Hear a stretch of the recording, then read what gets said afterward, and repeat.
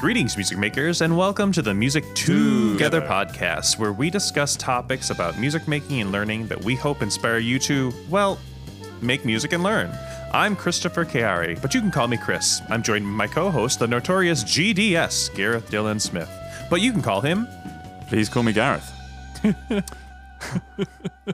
And today we stroll soulfully and in solidarity through the front doors, back doors, sliding patio doors, and perhaps even some cat flaps of gatekeeping. And as is tradition, I'm going to turn that English with an accent into something that you can understand. We're going to be talking about gatekeeping and how that affects music and music education.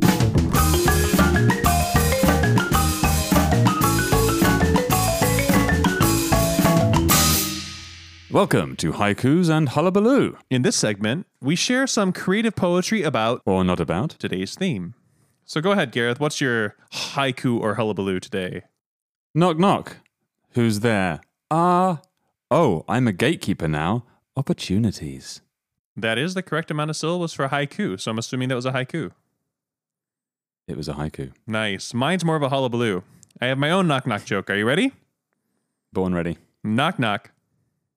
Who's there? No. You can't do that. It's all me. It's all me. All right. Let's try this again. Knock, knock.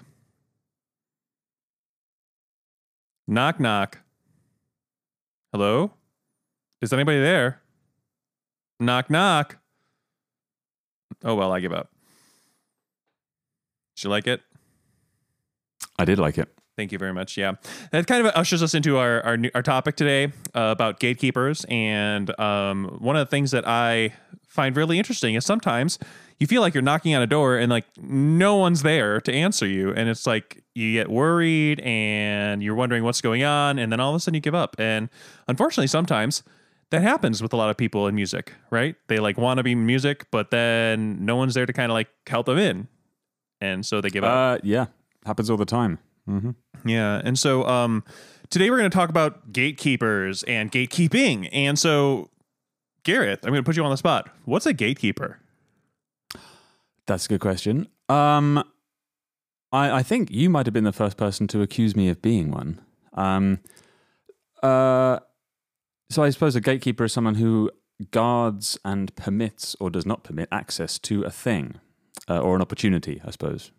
Yeah, and actually, you were one of the very first gatekeepers in academia for me, because when I was a graduate student, I got this email from this dude named Gareth Dillon Smith and Roger Manti, and you two had asked me to write for a handbook that you were doing in Oxford, and you were a gatekeeper. You were an editor who was trying to allow this lowly graduate student in to write about leisure and music making.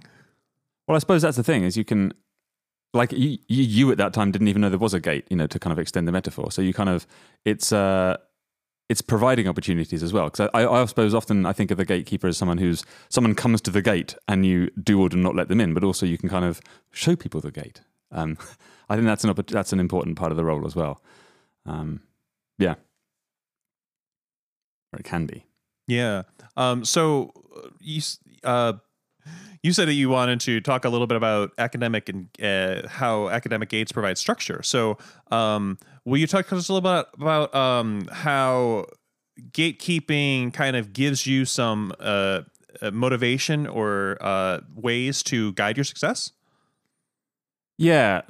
I guess I hadn't thought of it in those terms again until you and I were talking, but I am a musician and have long been a musician. But I always found it hard to kind of get any sort of success in the music business. I mean, I'm good at playing the drums. That much I think I understand. I've heard from people I trust that I'm quite good at it.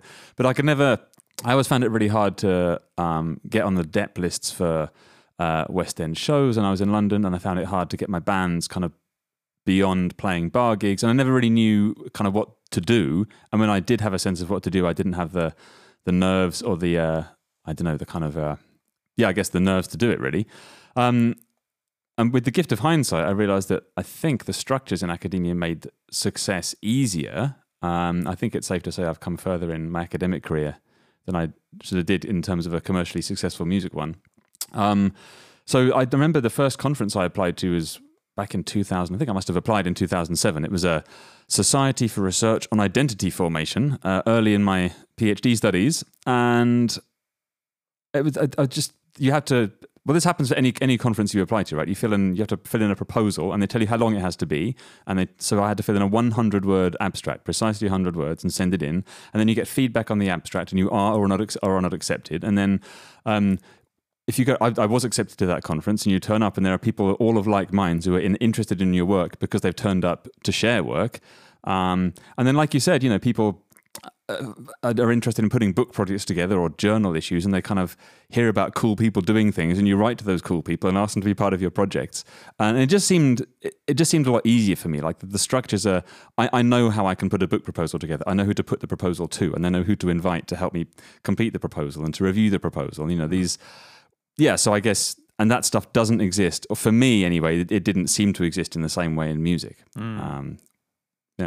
Yeah, for me, one of the biggest gates that I've experienced is the job market. And so, for example, my job where I'm at Purdue, I remember going the first gate. You're knocking at the gate, going, "Hi, here's a letter of interest. Please let me in." And then they say, "All right, let's talk to you on the phone."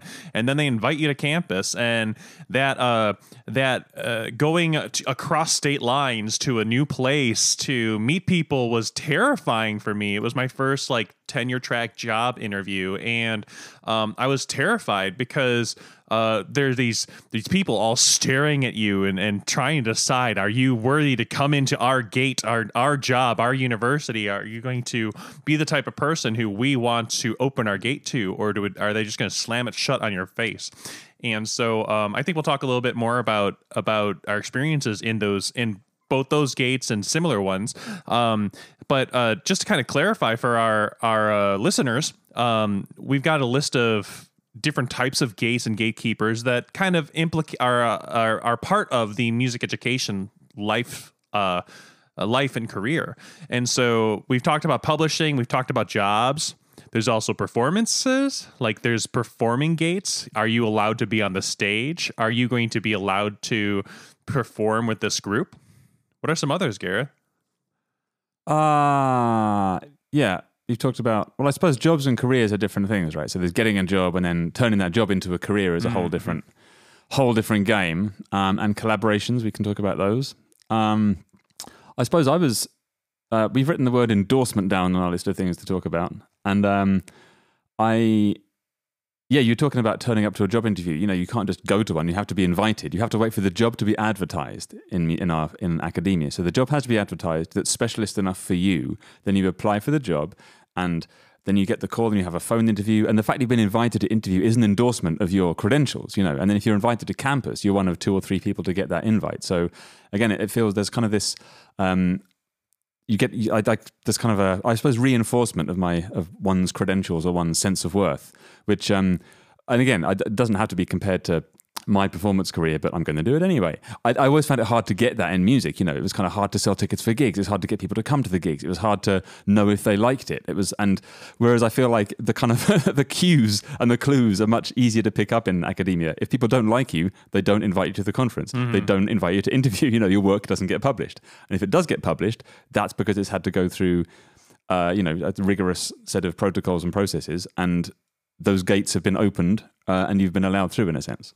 Yeah, and it's similarly with endorsement, this idea that people ask me for letters of recommendation all the time. And so now that I've found myself in somewhat of a gatekeeping position as a professor, I can say, I would like to endorse this person for whatever job they might be looking for, or whatever group they might be trying to get into, or anything that they might be that a recommendation might be useful for.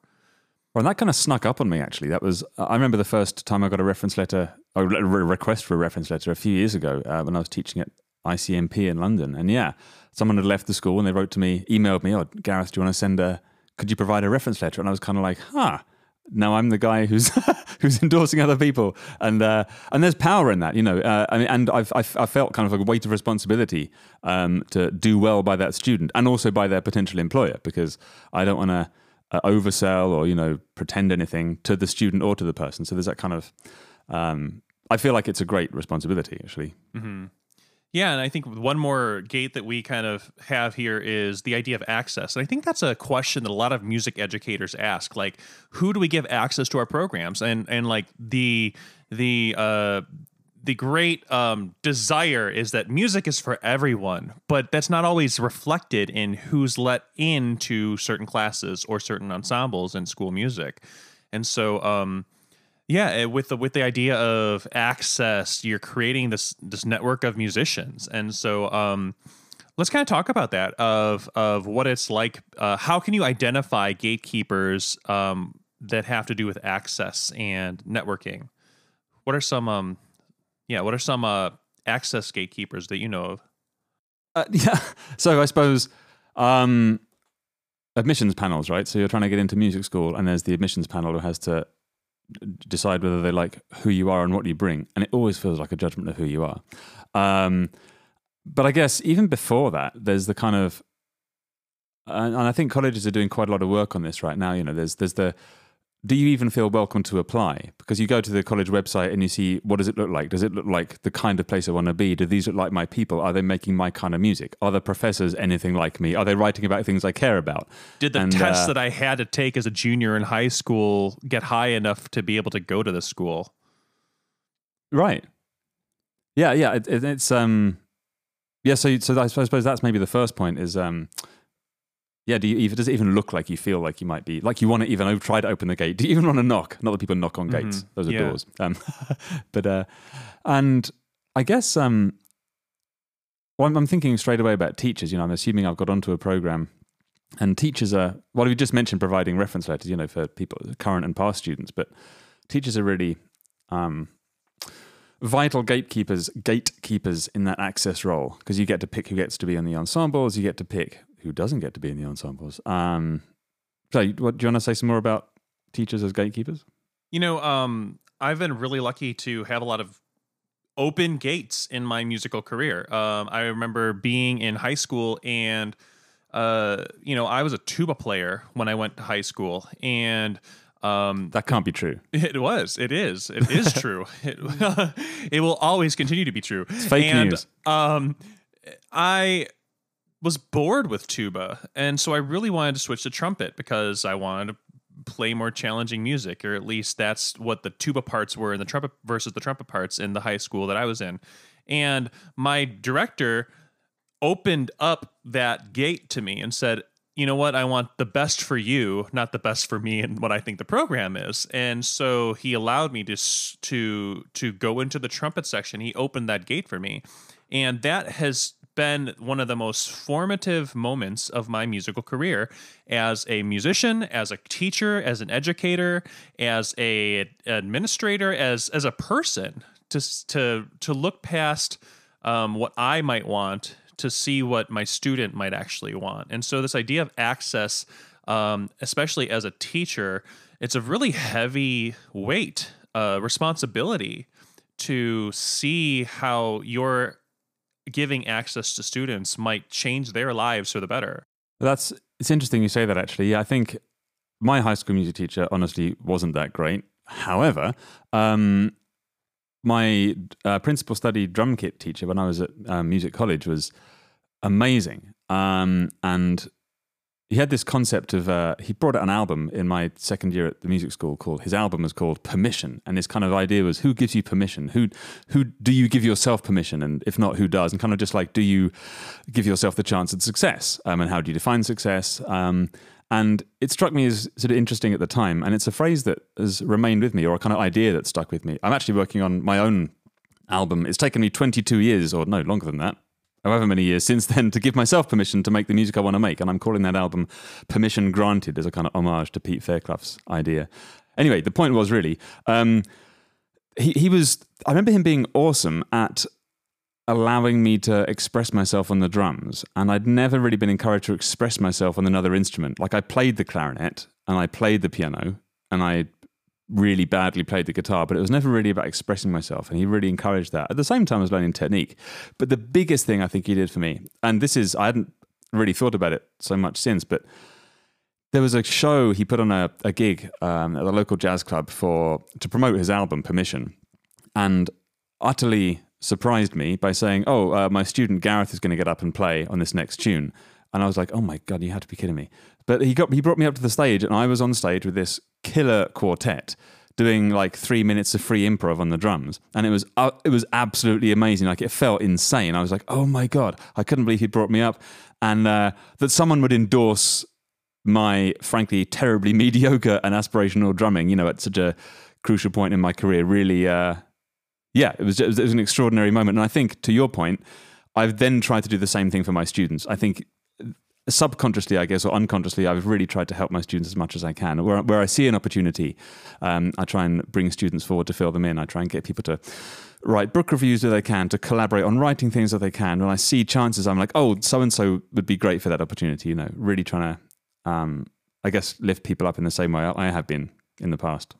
Yeah, I love how you're kind of getting to this point that sometimes as a gatekeeper or as the person who wants to go through the gatekeeper does it with you, and that right. inviting into your mentor's life and your mentor's group, that you were able to go through this gate to come out the other side as like having permission to make music that you want. That's amazing. It happened with me in with some academic writing, and again, totally caught me by surprise. I'd just finished my master's degree, and I mean, now I understand that professors need to publish things, and that's how they keep their jobs, etc. But I didn't get it. I'd finished my master's degree, and Colin Durrant was my teacher at the time, a wonderful conductor and musician, and he suggested that we collaborate on turning my master's thesis into a published article. And again, I was kind of like, oh my goodness, really? Like, what actually published? Like, it never occurred to me to try and publish anything, in an academic journal. And I've offered similar opportunities to students since. And again, they weren't expecting it, but it was kind of like, no, it makes sense. This student is studying something in more depth than I have time for. They're articulate, smart, doing the research, and if I can help them bring their work to market, as it were, then that's the right thing to do, Mm-hmm, mm-hmm. Yeah, as a gatekeeper, it's not just about standing in a position of power and opening and closing a gate. Sometimes it's about walking with people through the gate and going back and then finding other people to walk through the gate again with, which I think is really, beautiful imagery of what we as teachers can do. Yeah, and that, I guess, helping others progress in careers, especially music education, beyond the classroom, has a lot to do with dissemination of research and literature. And so you kind of touched on how there's these gates of conference programs, and then in writing, there's the peer review. So, like, as a peer reviewer, you're gatekeeping in a way, as an editor. And so that experience is quite unique to academia. Right. And so what's your favorite part about being a gatekeeper as a peer reviewer?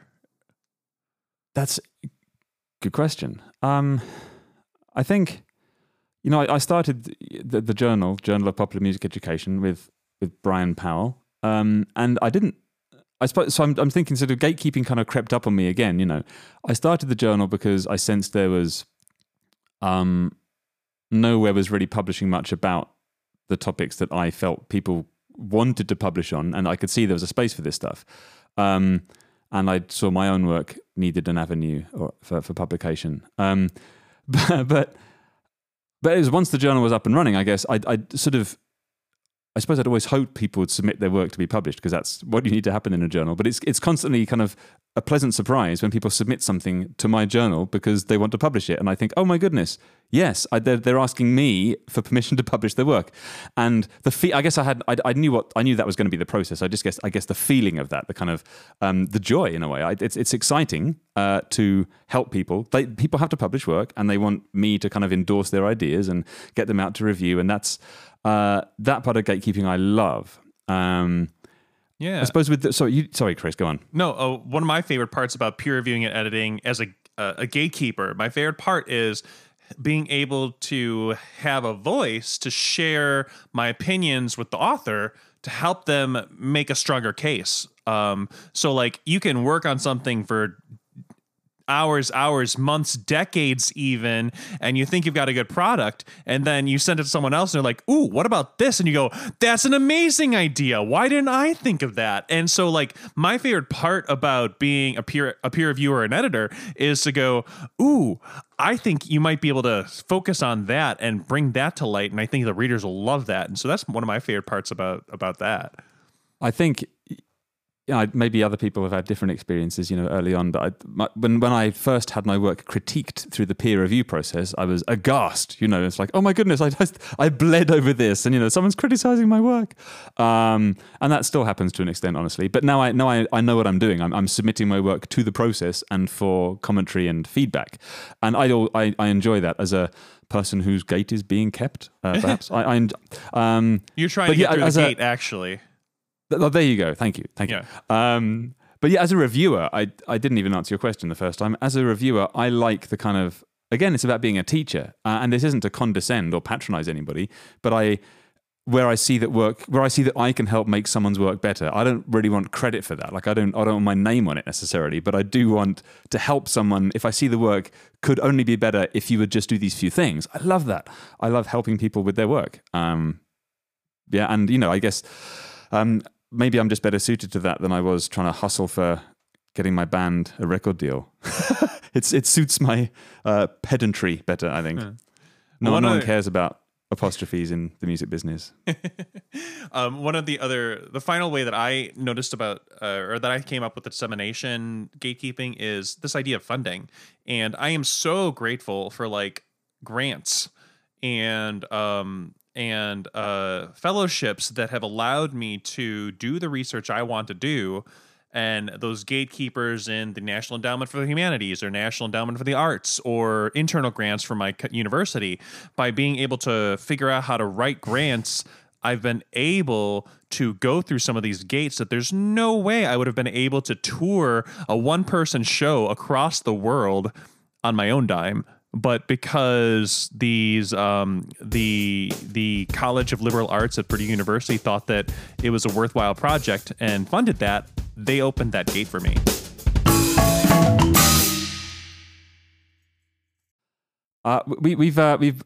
We were going to talk a little bit about some of the kind of downsides or negative aspects of gatekeeping, and I suppose. Well, we've written down things here like complacency and apathy and laziness. And I wonder, hopefully people do not accuse me of those things, but I wonder if there are opportunities for these things to kind of creep in, I've become more relaxed about editing a journal in its fourth year than I was in its first year. And I don't think that's turned into apathy. But I hope for the people who are submitting and trying to get through the gate, I hope that isn't what's happening. I hope we're not becoming apathetic as editors, curators, or gatekeepers. And I think that has a lot to do with like being a parent too. I mean, so if you like people I know who are the oldest of 4 children, they're like, my parents didn't let me do anything, and I watched what my 3-year-old or my youngest siblings doing, and like I got yelled at, and now my parents are laughing at it. I think that has a little bit to do with as you get older and as you become a gatekeeper, more experienced. As you get more experienced, you realize what's really important, and you don't waste your time, or I don't know if it's a waste of time, but you don't focus your time on things that are not as important as other things. There's a definite learning curve as a gatekeeper. Right. Yeah, absolutely. I remember being a first-year teacher, and I wanted the best ensemble ever in my high school. And I'm like, wait a second, is that really what's important to me? No, it's not. It's about getting students into my classroom and loving music. And that's my philosophy. That was at my school, at my context, that I realized what was more important. And I was able to adjust my own gatekeeping by experiencing and my students, my context, my community, and then figuring out what I felt was important. I think that that's what I've seen you do with the Journal of Popular Music Education, and you and Brian as the editors and creators. It's like this nice little porcelain thing that's brand spanking new, and then now it's year 4. Really? Already? It's year 4, and you're like, all right, year 4. What else can we do? yeah, let's try it. And like you're taking more risks and you're opening more gates, and you're actually doing that in a impactful manner. So I think let's shameless plug. What are some of the gates that you've opened as in JMPE? Because you've done some amazing special issues that I think would be good examples of how that can guide our conversation today. Sure. Well, we have a special issue being primed right now, which is a special issue on drum kit studies coming out early next year, followed by a special issue on music education in Wales. We jokingly suggested that while that's an excellent topic in its own, there are roughly 200 countries in the world. So if we did a special issue on music education in each nation state, we'd have basically we could run that to retirement and still never have completed the list. And we had a guest editor co-guest editor of a recent special issue. What was the title of that? I'm going to get it wrong. Journal of Popular Music Education? Of the issue. Something having to do with learning, teaching, and making music on the internet. Yeah. Thank you. I think in terms of gatekeeping, it's been really interesting to invite people whose voices we suspect we don't hear enough of, and people, I think you wrote to us asking if you could do a special issue. Right, and so that's a no-brainer. It's like, well, yeah, Chris is doing cool work with cool people who I don't know about, and that was demonstrated when you were asking who should be peer reviewers, and you come up with a list of people, again, 2/3 of whom I don't know, because that's not my area of specialism, which is great, because that brings more people into the popular music education realm, or who've already always been there, but I didn't know. So, of course, you should bring those names to other people who may not know. And if people already do know of them, it kind of endorses their sense of who they are and the value of their work, because it's bringing more attention to that community. Well, to kind of drive the hammer of how you open... there is a gate of music technology and online learning. Before COVID times, there was this huge gate of music education and technology and media. So like here's music education, and then on the other side of the gate is technology, media, and people are doing all these amazing things in vernacular and popular world, but not in music education. Sure. And so I was like, there's like maybe this journal would be willing to open that gate. And the reason why I thought that is because we were at National Association for Music Educators, the NAFME conference, the national one, and you were at the hotel Starbucks, like face in your laptop, tap on the last day. Sounds like me. And everyone was leaving the hotel, and you're like tap, and like people kept trying to sit down and talk to you, and like, sorry, can't, gotta work.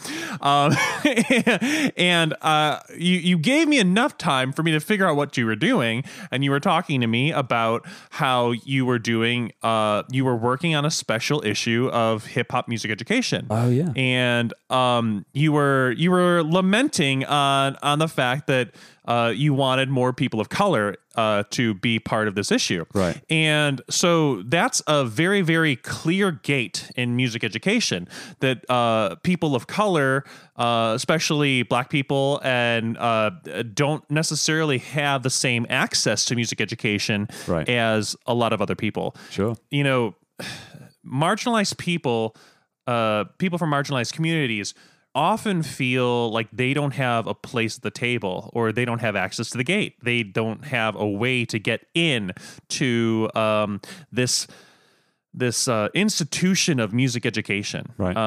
And this is, as a minority person, a person of color who looked in on it, and I can speak with a little more experience and authority on that, but also not in the same way, because like I had like a professional flute player as a mother who was white, and it's like I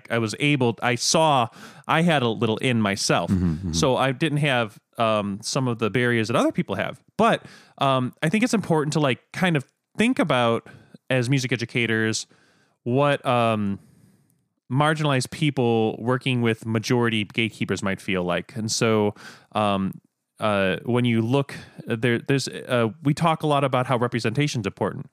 And so if you don't see someone like you in something, it's hard to imagine yourself as part of that. Right. So, do you have any experiences of trying to break down those barriers that you've experienced in your life? You mean for other people? Yeah. Well, actually, it's something I think that we're not necessarily doing. I always find it easier to talk about the things I'm not doing well. So thinking about language and tone of voice and academic writing, I've become really, really good at academic writing. Like there are maybe a handful of things, 3 or 4 things I can say I'm actually good at in this life. And writing is one of them. I mean, I'm just a natural writer. I find it easy to write and people are kind enough to publish what I write. And that's made me into a gatekeeper. It means I'm editing a journal. It means I'm doing lots of reviews. And a lot of my life is helping people with their writing. And now my job as a professor at Boston University is primarily working with doctoral students. And it's all about their writing because they're doctoral students in music education. Their music making is less important than their writing about it. So, I've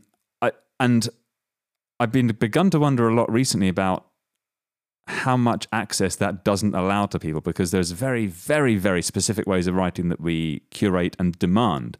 And especially if you're talking about like if it's APA or Chicago, where there's a particular formatting style or the writing styles become, academic writing is very specific anyway, but it gets even more niche when it's got to be APA manual, the 7th edition, And I'm constantly, hopefully lovingly and hopefully kindly, but still definitely bringing people up all the time on how their writing doesn't meet the standard.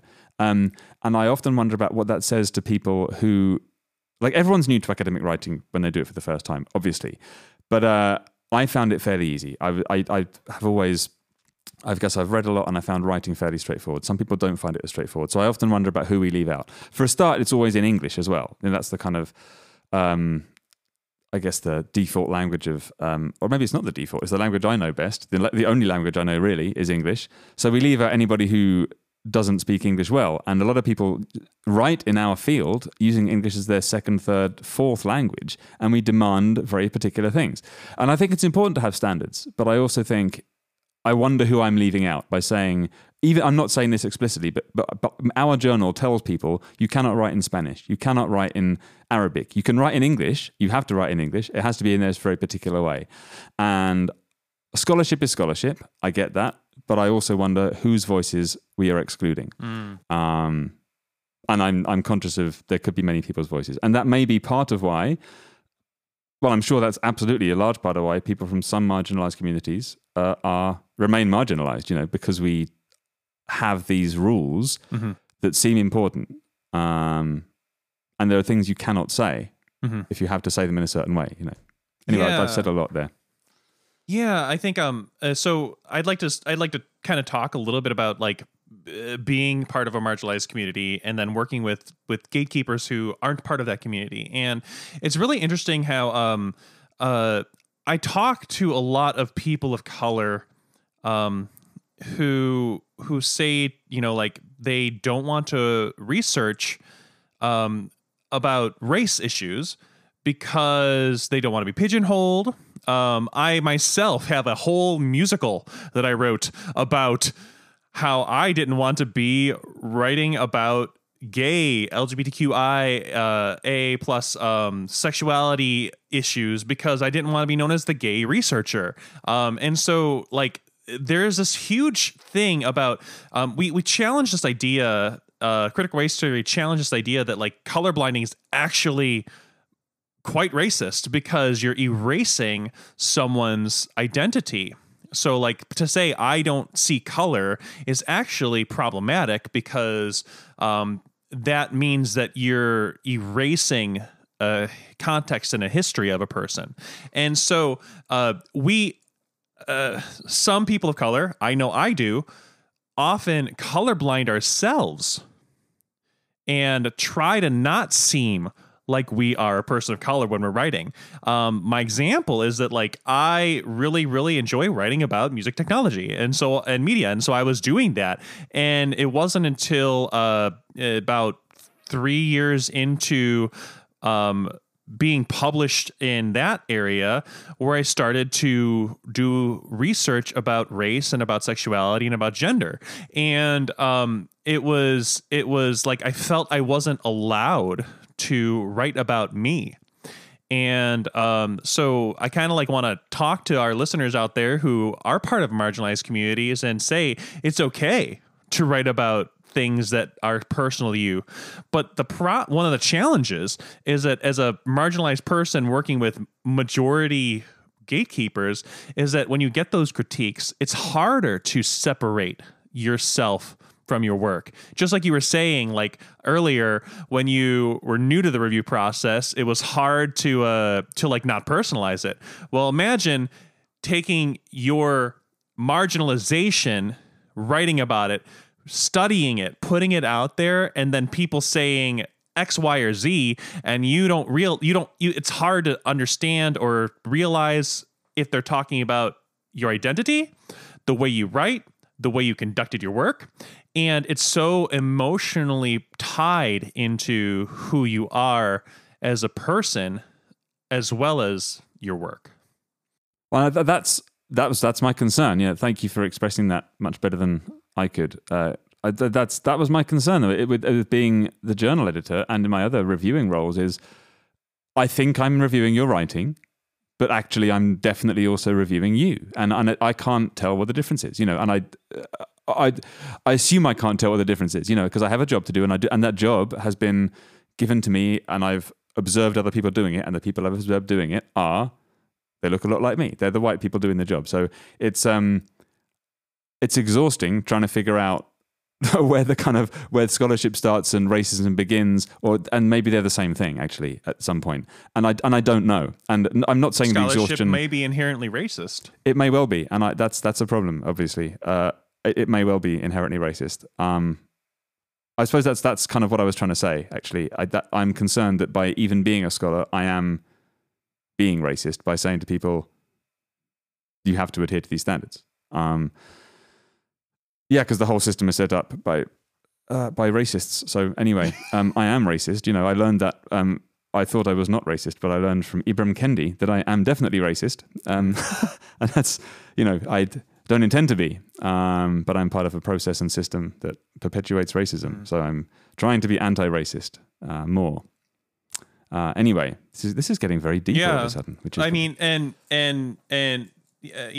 everyone has racist tendencies, and it's how you deal with those tendencies that really matters, because you can't you can't help what pops in your head, but you can help how you dwell and how you act on those thoughts. So we'll save that for another podcast. Yeah. Well, no, let's not. Okay. Because talking about this, as I said, the things I've done seem to be kind of tiny. As an example of a tiny thing I've done, at the Journal of Popular Music Education, we asked the publisher, Intellect, if we could make available for free, because normally, if anyone's not aware, normally academic scholarship is behind a paywall. Mm-hmm. So we asked if we could make available for free on the publisher's website any articles we had authored by people of color, and they said yes, and that was nice. That feels like in my role as journal editor, that's a thing I can do. In the grand scheme of things, I'm not sure how much that really changes, but I guess those are tiny things we can do. That's a huge gate that was just opened, and I'm so glad I didn't even know about that. Thanks for sharing that. Yeah. Well, but then, I say people of color, it was explicitly African Americans, and I'm thinking, well, what about people of color? All people of color, your article is not available for free. Mm-hmm. So, now I'm thinking about that more, and I know I'm glad that the Intellect, that the publisher was happy to have that discussion. But it's always, the work always needs to be like, that's not the end. I'm not like, well, that was good. That addressed Black Lives Matter.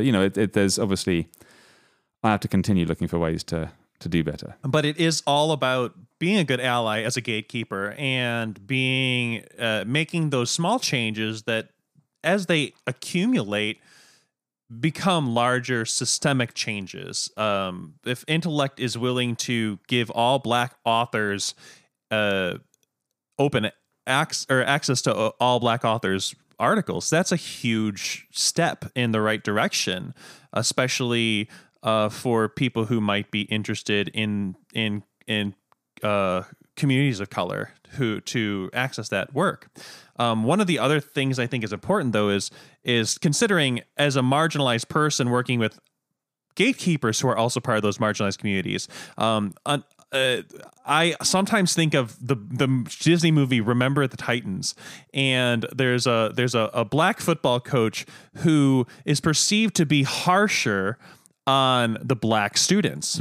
And it's a very fascinating phenomenon. Oftentimes a parent who's a teacher might be harsher on their child in their classroom than all the other children.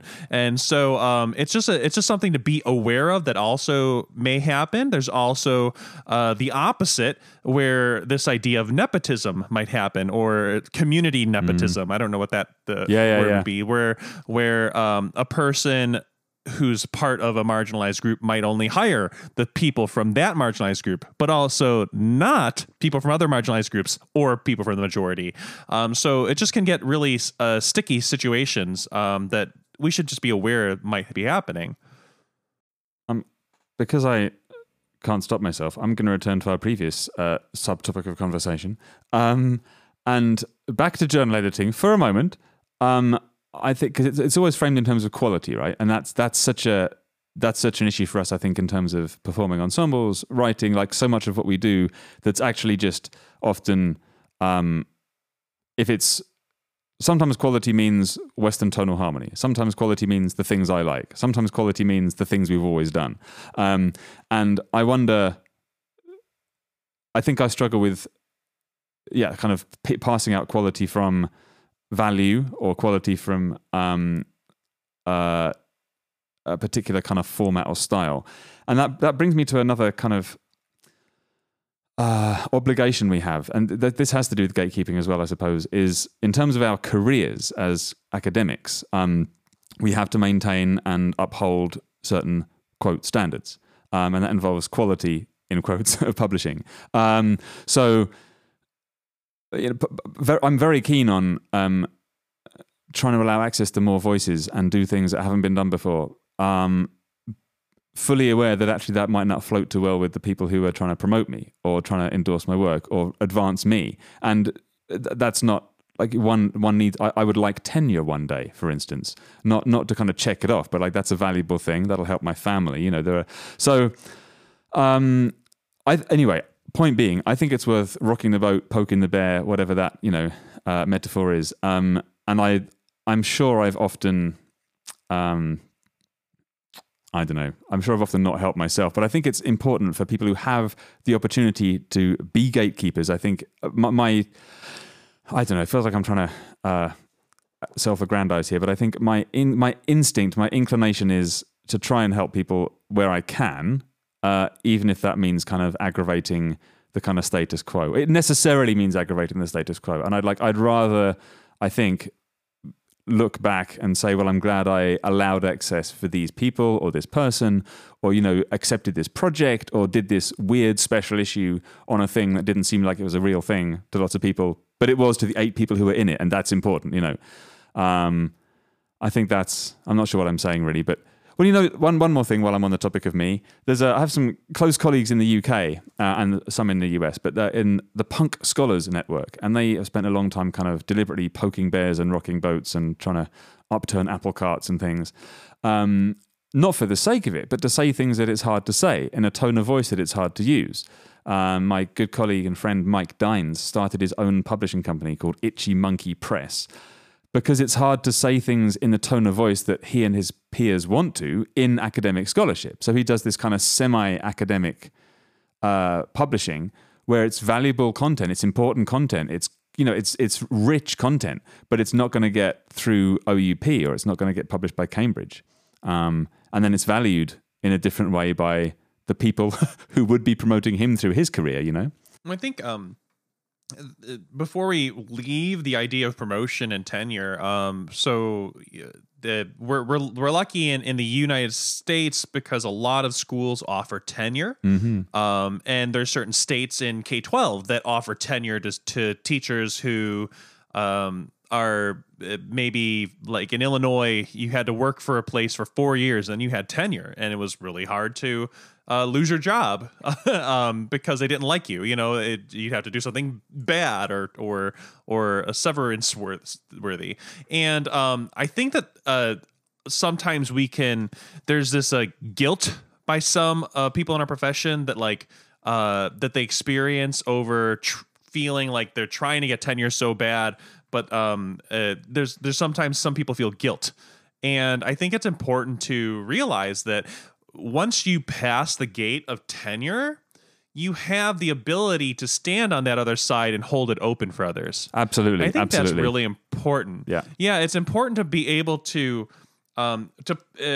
figure out how to play the game so that you can help others through the gate.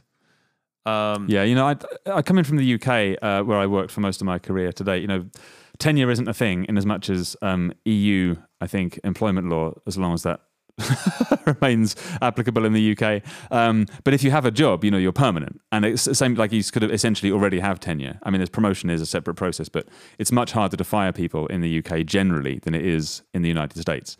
And sometimes that brings complacency with it, but I think also it's worth having, it's worth aspiring to, and it's comforting to know that you have a job. I guess as maybe, I'm not sure how related this is to gatekeepers, but I suppose there's that kind of the comfort of knowing you won't be fired or can't easily be fired is a good thing, but maybe there's a sense of loss of motivation sometimes, and I suppose that's a concern, right? Is we don't want to be kind of rest on our substantial laurels too much, So to all of our listeners out there who are associate professors or full professors or have security, one of the things that can be done is to figure out how to create the gates that you need, that you can invite people through and get more people involved and get more knowledge out there. Right, so I think your point is, sorry, Chris. The point is, right, once you got that's your responsibility. Then this is the green light. It's like at that point, there's no excuse for not being a gatekeeper. Like once you have tenure or whatever the thing is you need, then now you can start. That's the point at which you have to kind of light the fuse, right? Right, and I think that's kind of what we want everyone to walk away from this podcast thinking. Gatekeepers aren't just about saying no. They're also about standing there and waving people in and beckoning them in and saying, come on, you can be part of this awesome thing too. And this awesome thing's going to change and be better because you're part of it. 100%. Thank you for bringing that. I feel like we went to a dark place, which is important. But also, gatekeeping is about that. It's about encouragement and celebrating and helping people to meet, the standards. But yes, helping people who want to get through and who don't even know those opportunities. It can be wonderfully empowering to help people through the gate. It really can.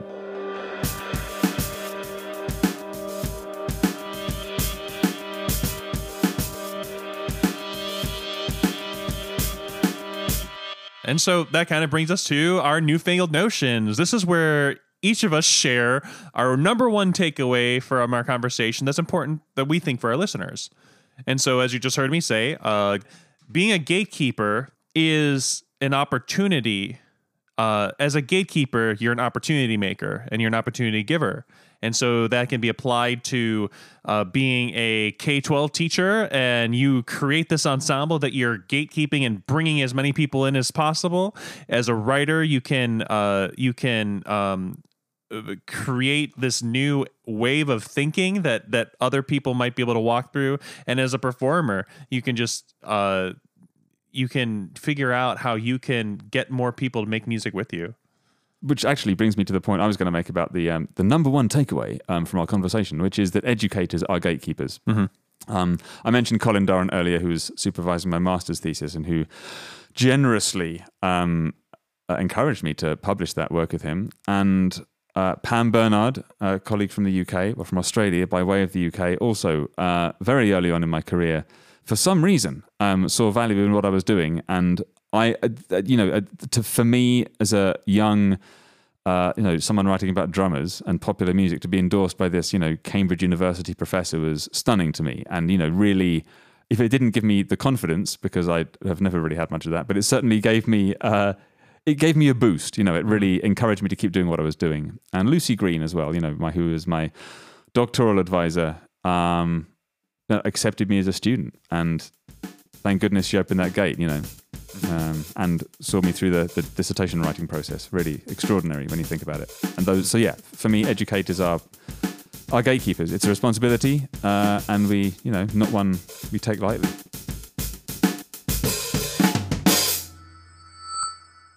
Thanks, Gareth. So this is the part of the podcast where we step outside of the music box, as it were, and ponder other parts of our lives. So Gareth, what's something that has made you excited or you've really enjoyed the last few weeks? My daughter is at home, as many people's children are at the moment, doing online school. And in many ways, it feels like a disaster. But in many ways, it feels like a success. And I'm hoping this isn't the future. But it's actually been a wonderful thing, because we're at home together all day. And it took us a few weeks, actually, to get into a groove of her knowing how to operate her Chromebook and me managing to work at all with a 7-year-old and a Chromebook, happening all the time. But it's been absolutely wonderful. That is something that I will always cherish, is however long this lasts, please make it not be much longer. However long this lasts or lasted, wonderful, wonderful time at home with my daughter that I'll never get back. It's just, it's been precious and awesome. Mm-hmm. For me, the time that we're recording this is the last week of the Faculty Success Program from the National Center for Faculty Development and Diversity, which is a group, an independent academic network that I'm a part of as a small group coach. And I get to work with small groups of 4 academics who are from across the nation, usually U.S., and we talk about how to become more productive. And I kind of guide them through a number of different activities and homework sessions and small support groups sessions on the phone, where we talk about what it's like being a professor and how to do this academic life. And this semester, I just had the best small groups, and it's like that moment or that semester where you have the best ensemble of your life, or the best class that was the most like energizing. I had 2 out of 2 this semester. That's just incredible. It was just so much fun to get to know them and hear their stories and be there for them. And so, it's not quite being gatekeeping, but it's kind of like being like the person who walks through the gate with them a bunch of times. Like, that's so much fun for me, doing life together, just like we do music together. That's awesome.